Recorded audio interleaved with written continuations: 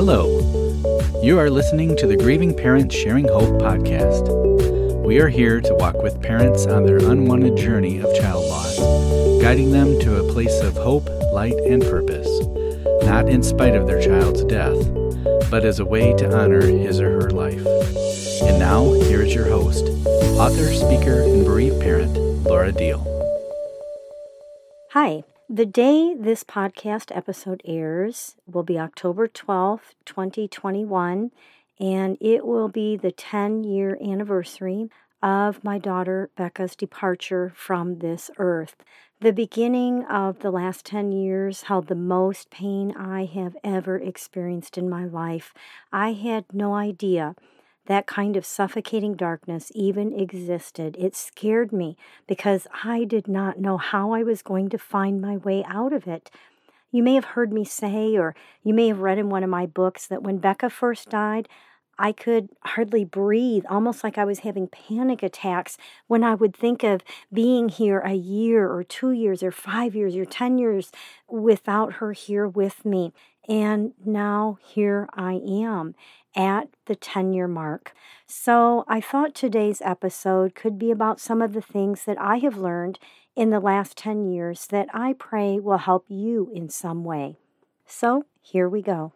First of all, my view of Christianity and what our culture calls church has changed along with my relationship with God. Things that I have learned about who God is, about what church is, about this whole thing, about God and my relationship with Him. This is a big one, okay? I'm starting with a big one.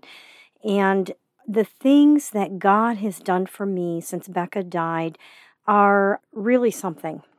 One thing is that I have learned that going to church is not the same thing as church, I guess. Let me try and explain this.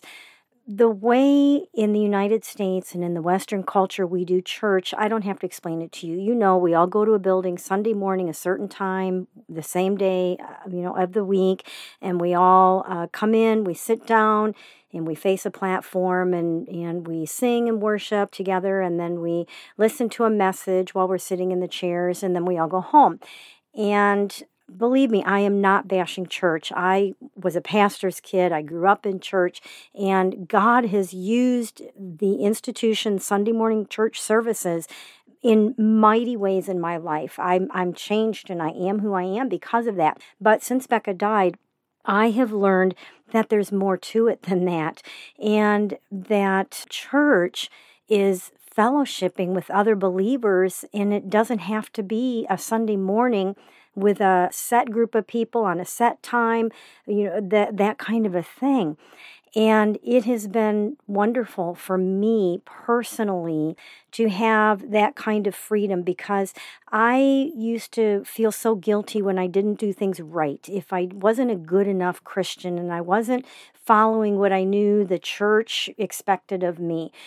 And I'm not in that place anymore. God has set me free from that, and I'm free to be the church organically. And I know for a lot of you listening, going to church, which that in and of itself is kind of a strange thing to say when you think about it, because we are the church. We know that. We are the church. And yet we talk about going to church. We'll ask someone, what church do you go to? And if we are the church, that just seems like a weird thing to ask or to say, talk about going to church when we are the church. So I know some of you have a really hard time with that for a lot of good reasons, valid reasons. Some of you are still plugged in to your place of fellowship because they're there for you. You're getting fed, you're getting nourished, you're getting what you need. And a whole nother group of you have found a different place of fellowship because it just wasn't working for you to stay where you were for a lot of different and valid reasons. And so I just wanted to say, wherever you are in this, it's okay. It's okay. And if you are learning, like I am, that there is more to church than just a Sunday morning service with, that whole setting kind of a thing, it's okay, because that is something that I have learned, and it has greatly deepened and enhanced my intimate relationship with God. Hopefully I won't take this long on all of them. Let's go on to the second one. I'm going to go through 10 things like the title says. Another thing that I have learned is that my identity is more in Him than ever before. Our identity is wrapped up in a lot of times the things that we do. So now my identity, I have learned, our children are part of our identity. And when that's cut off from us, we're so lost. Even if we still have other children, especially if you have lost your only child or all of your children, it's like, who am I without my child here now? And we have to figure all of that out now. Who am I? Our daughter, if you know our story, when she was 3, she had her leg amputated and went through 9 months of chemo because she was diagnosed with bone cancer, osteogenic sarcoma. And you know how we save things from our children. And I saved her first little prosthetic leg. It's very small. I don't know if you've heard it talked about before or compared to that having your child die is like having an amputation. A part of your very being has been cut off from you. And we have to figure out how to live with that part of ourselves missing. And it can be done, but that's part of our identity of who we are. And, other parts of our identity, I'm a mom, I'm a grandma, I'm a wife, I'm a sister, I'm a daughter. My ministry, your ministry can become your identity. Your job can become your identity. And all these things. And when those things are taken from us or pulled away from us, or we find changes in life, it affects our identity. And something that I have learned after Becca died is how my identity truly is in Him. I'm a daughter of God Almighty, and I can rest in that, and I can be secure in that. I thought I was before until Becca died, and that is something that I have learned, is how to really truly have my identity in Him and nothing else. Another one that I have learned is that God really does leave the 99 to go find the one. We read about that in Matthew chapter 18 and Luke chapter 15. This is something that my husband brought up to me a few years ago, and it's kind of like what we do with our ministry with GPS Hope. It's like we leave the 99 to go find the one that is struggling, that is hurting, that is, maybe away from the rest of the flock. And I have learned that God really does leave the 99 to go find the one, and that's us. A lot of times that's us in our place of darkness and woundedness, and we're paralyzed, and He really does come to find us as the one, and it's so precious. Another thing, now this is kind of a negative one, but it's definitely something I have learned, is that my body changed. I went through a severe adrenal fatigue after Becca died, which turned into thyroid issues. I am still on a thyroid grain to help my thyroid. I like to do as much naturally as I can, so I found a homeopathic doctor. Our immune systems are compromised literally after the death of our child. And it's so hard when I hear about parents, especially moms, within that first year of their child leaving this earth, and then they find out they're diagnosed with cancer. And it's just, my heart just goes out to them. But our immune systems are literally compromised. Our lymph nodes, or things happen to that. There are chemical changes in our brain they have studied. And for me, grief fog, oh my goodness, it is so real, and we're so forgetful, and information just literally leaves our brain. It's like there's nothing in there to even pull information from. And even 10 years later, I find that I used to have a real good memory. It was easy for me to memorize things and remember things, and I just don't hold on to things in my memory like I used to. I can forget information very quickly, forget names. I know we all struggle with that, but it's different now. I just really struggle to remember things that I should be remembering or knowing, things like that. So that is another thing that I've learned, is that my body's different now. Another thing, number 5, is that I have learned to get better at holding on to what is truly important and letting go of what is not important. And I think that might be a little obvious, Because once we get through that darkness and we begin to live a little bit more again, I mean, the precious things in life to us are even more precious now. There are a lot of things that used to be important to me. They're just not important anymore. It just gives such a different perspective on life now that I have. And here's another one. I have learned to like myself better now.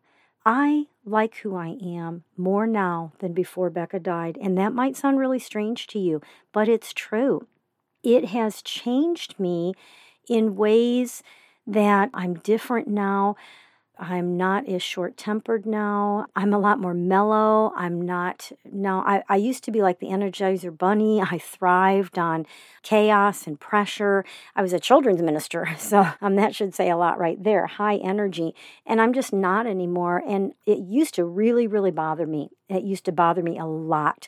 And now I'm not only okay with it, I like me because I just feel more relaxed now, more at rest now, more at peace now. Things that used to cause anxiety and turmoil, it's easier for me to either not let it cause it at all or to let it go sooner than I used to be able to. I just like myself better now. I like who I am and who I am becoming after Becca died. Okay, number 7. Here is something I learned that surprised me. I learned that a lot of people who were my friends before are no longer friends like they used to be. There's not the depth of relationship there used to be. And what I've learned is that that's very typical. People just don't get it. They don't understand us. They want to fix us. We can't be fixed. And, they want to try to help us. They want to pull us out and get us doing things, help us forget about it, help us to move on. And when we don't, they just quit calling. They don't come over. They don't check on us. They just go on with their lives. And we can feel very hurt and alone and isolated by that, which is not a good thing. But the good thing is God will bring new people into your life. And a lot of times it's other bereavers. If you haven't heard what a bereaver is, that's us. It's a parent who's been bereaved of their child. To be bereaved, the root word reave, is to be torn, robbed, something taken violently from you. That's what the word reave means. And so when you put that with the parent who's had their child torn, taken away from them, that's how I felt. So bereaver is a parent who's bereaved of their child. So you will probably find that God will begin to bring other bereavers into your life. And that has been a very precious thing to me. Some of my best friends now are bereavers. They live in other states. They live in other places. But I really do feel like I'm blessed and honored to be a part of this group of people because, like me, we all we just look at life so differently now. And it's through the pain of losing our child, but the people that we eventually become, we're stronger in a different way. I can't really put words to it because we feel like we're not strong. But when we start coming out of this and we start living life again, there is a strength in us that other people don't have. And there's a compassion and there's just so much depth and richness to a person who's living a life after the death of their child. And I really mean this with all of my heart. I really feel blessed and honored to be part of this very special group of people here on earth. So I'm guessing if you haven't learned by now, you may be in the process of learning that your friends may end up changing. Another thing that I have learned is that God is still in control, even if I don't like what's happening here on earth. I have learned that it's easier to trust God and to rest in Him and to just let go of the anger, let go of the frustration and the confusion, and to just really blindly trust Him. I know that's harder for some than others because they want answers, they want to analyze, they want to figure it out. We can't figure God out. We can't figure this world out. We're not going to be able to with our finite human brains. And I've learned that it's easier to trust God than to fight Him. especially when I know that He is the Alpha and the Omega. He is the beginning and the end, and He has the final word on everything. Death isn't final. I know it feels like it, and I know we feel very cut off from our child, and we want them here with us, but it's not final. And I guess that kind of leads me into the next one, because another thing that I have learned is that, I don't know if you call it learned or not, but heaven's just more real to me now. Eternity is more real to me now. And I want to learn as much as I can about heaven. I want to learn as much as I can about where Becca is right now. And so I read books about heaven, and I ask God about heaven, and I imagine and picture Becca there in heaven, and it's more real to me now.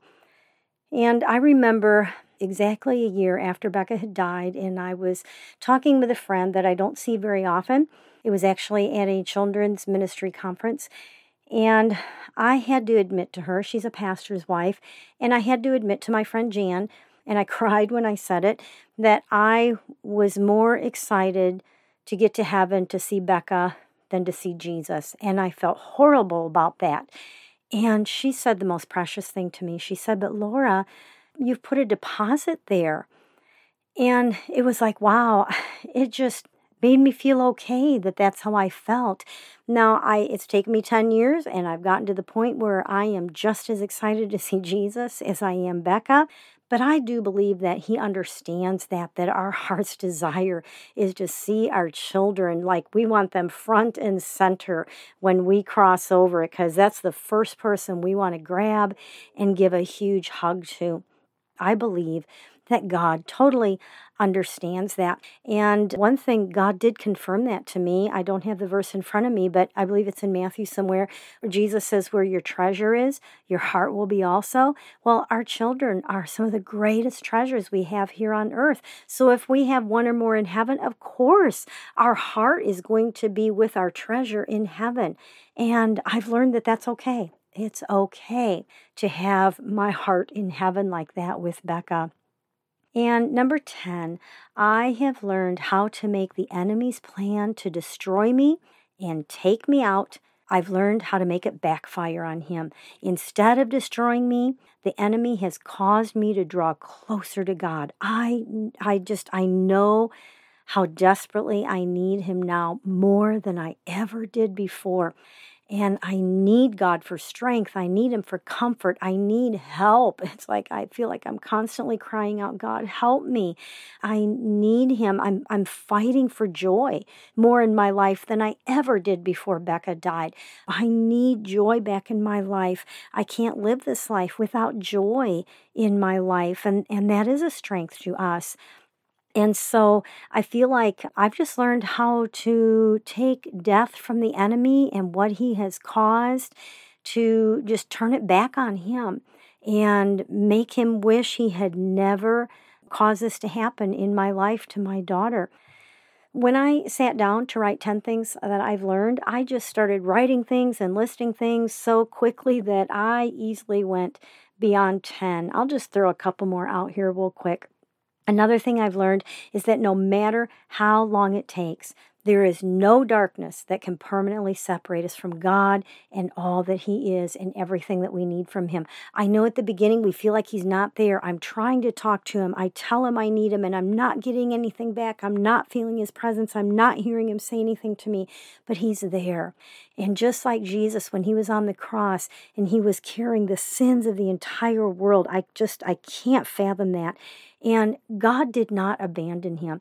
Jesus was quoting from a psalm from David, when David was saying, "My God, why have you forsaken me?" David was in a dark place and he couldn't feel God's presence. It was like God wasn't there. And so Jesus was quoting David. God did not turn His back on His Son. God did not abandon His Son, but it was so dark that Jesus Himself could not feel the Father.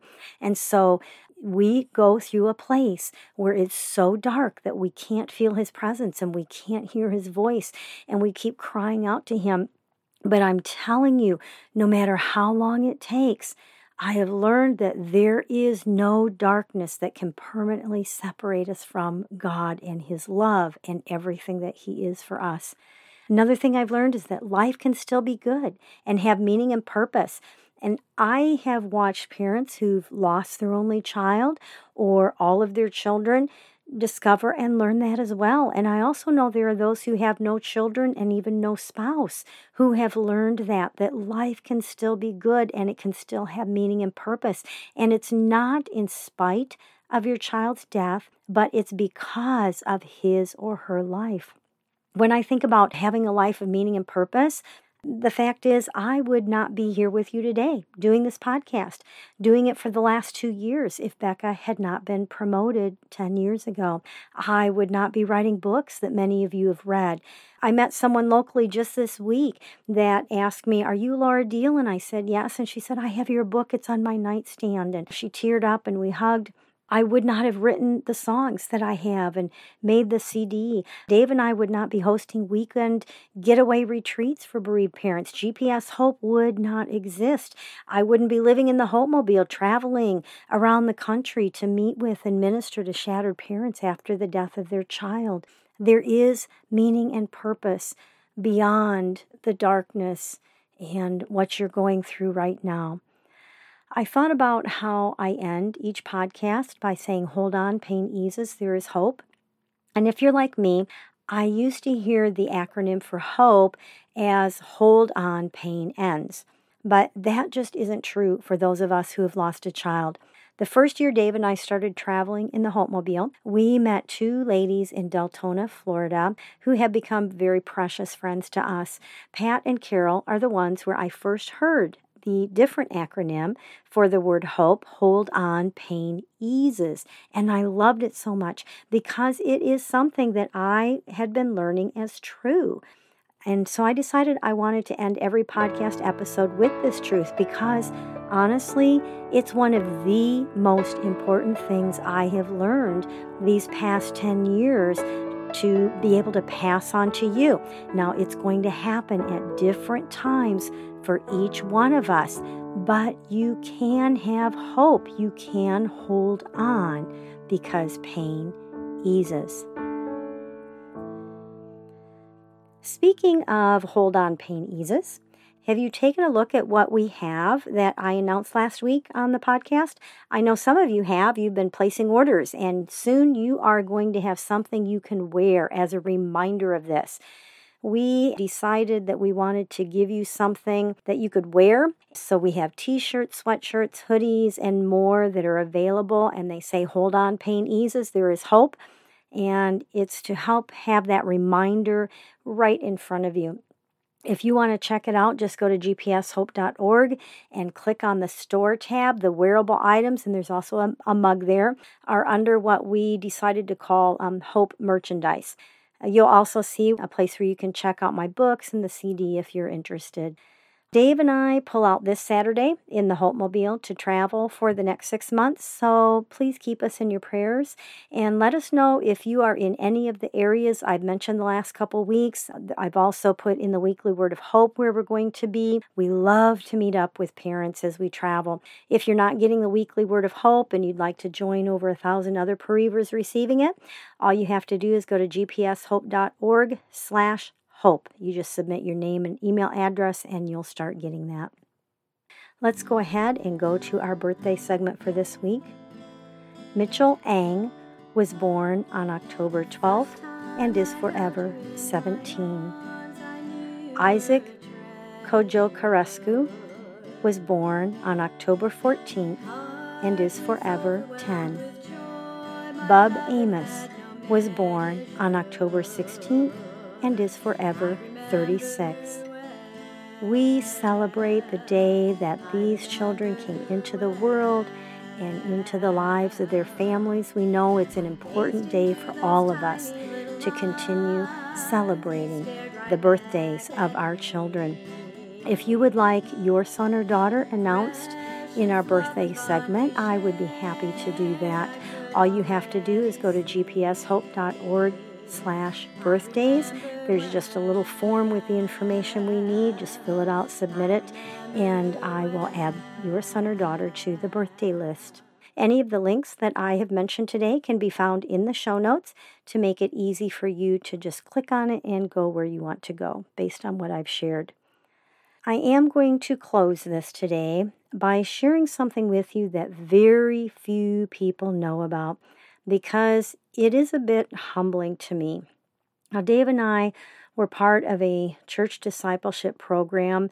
It had 3 big sessions to it. It took 2 years to go through. It was a deep study of the Word, but also the third section of it was taking everything we know about ourselves, who God created us to be, and the talents that God has given us, the skills that we have developed, and the anointing that God places on each one of us that, gets stronger in certain areas of our lives, and taking the meaning of our name, and because our names mean something, and that's spoken every time someone speaks your name, they're speaking something over you. And so just putting all of that together and coming up with a life verse that just puts everything together about who God created you to be and your purpose here on earth. They end with an actual graduation ceremony, and you stand up and you publicly declare your name and the meaning of your name and what God has given you as your purpose and the life verse, and you share that publicly. And God kept bringing this verse to me, and I kept refusing it because this is not my life verse, God. And I couldn't accept it and receive it for myself.